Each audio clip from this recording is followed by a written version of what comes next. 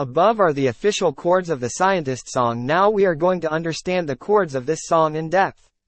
So let's get start. The song is written in the key of D minor, which means that the D minor chord serves as the tonic, or home, chord, of the song. The D minor chord has a sad and introspective quality to it, which fits perfectly with the overall mood of the song. In the intro, they use the four chords that are D minor, B flat major, F major, and F sus2. The D minor is the tonic of the scale, then they use the B flat major chord, which is the subdominant of the scale, and then the F minor chord, which is the third chord of the scale and also known as the mediant chord, then uses the F sus2 chord to create the tension in the music.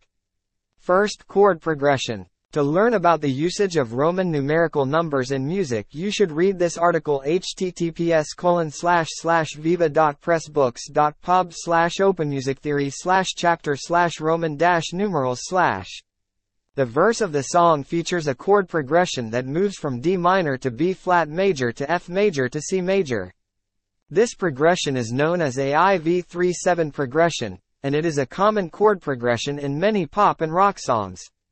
It creates a sense of tension and release, as the B flat and F chords serve as subdominant chords that lead back to the tonic D minor chord, while the C chord acts as a dominant chord that prepares for the next chord in the progression.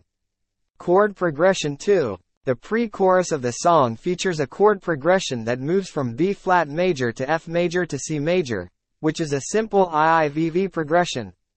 This progression creates a sense of stability and preparation for the upcoming chorus.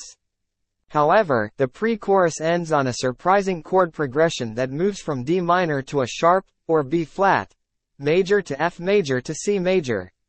This progression is unexpected because it uses the A sharp major chord, which is not part of the D minor key.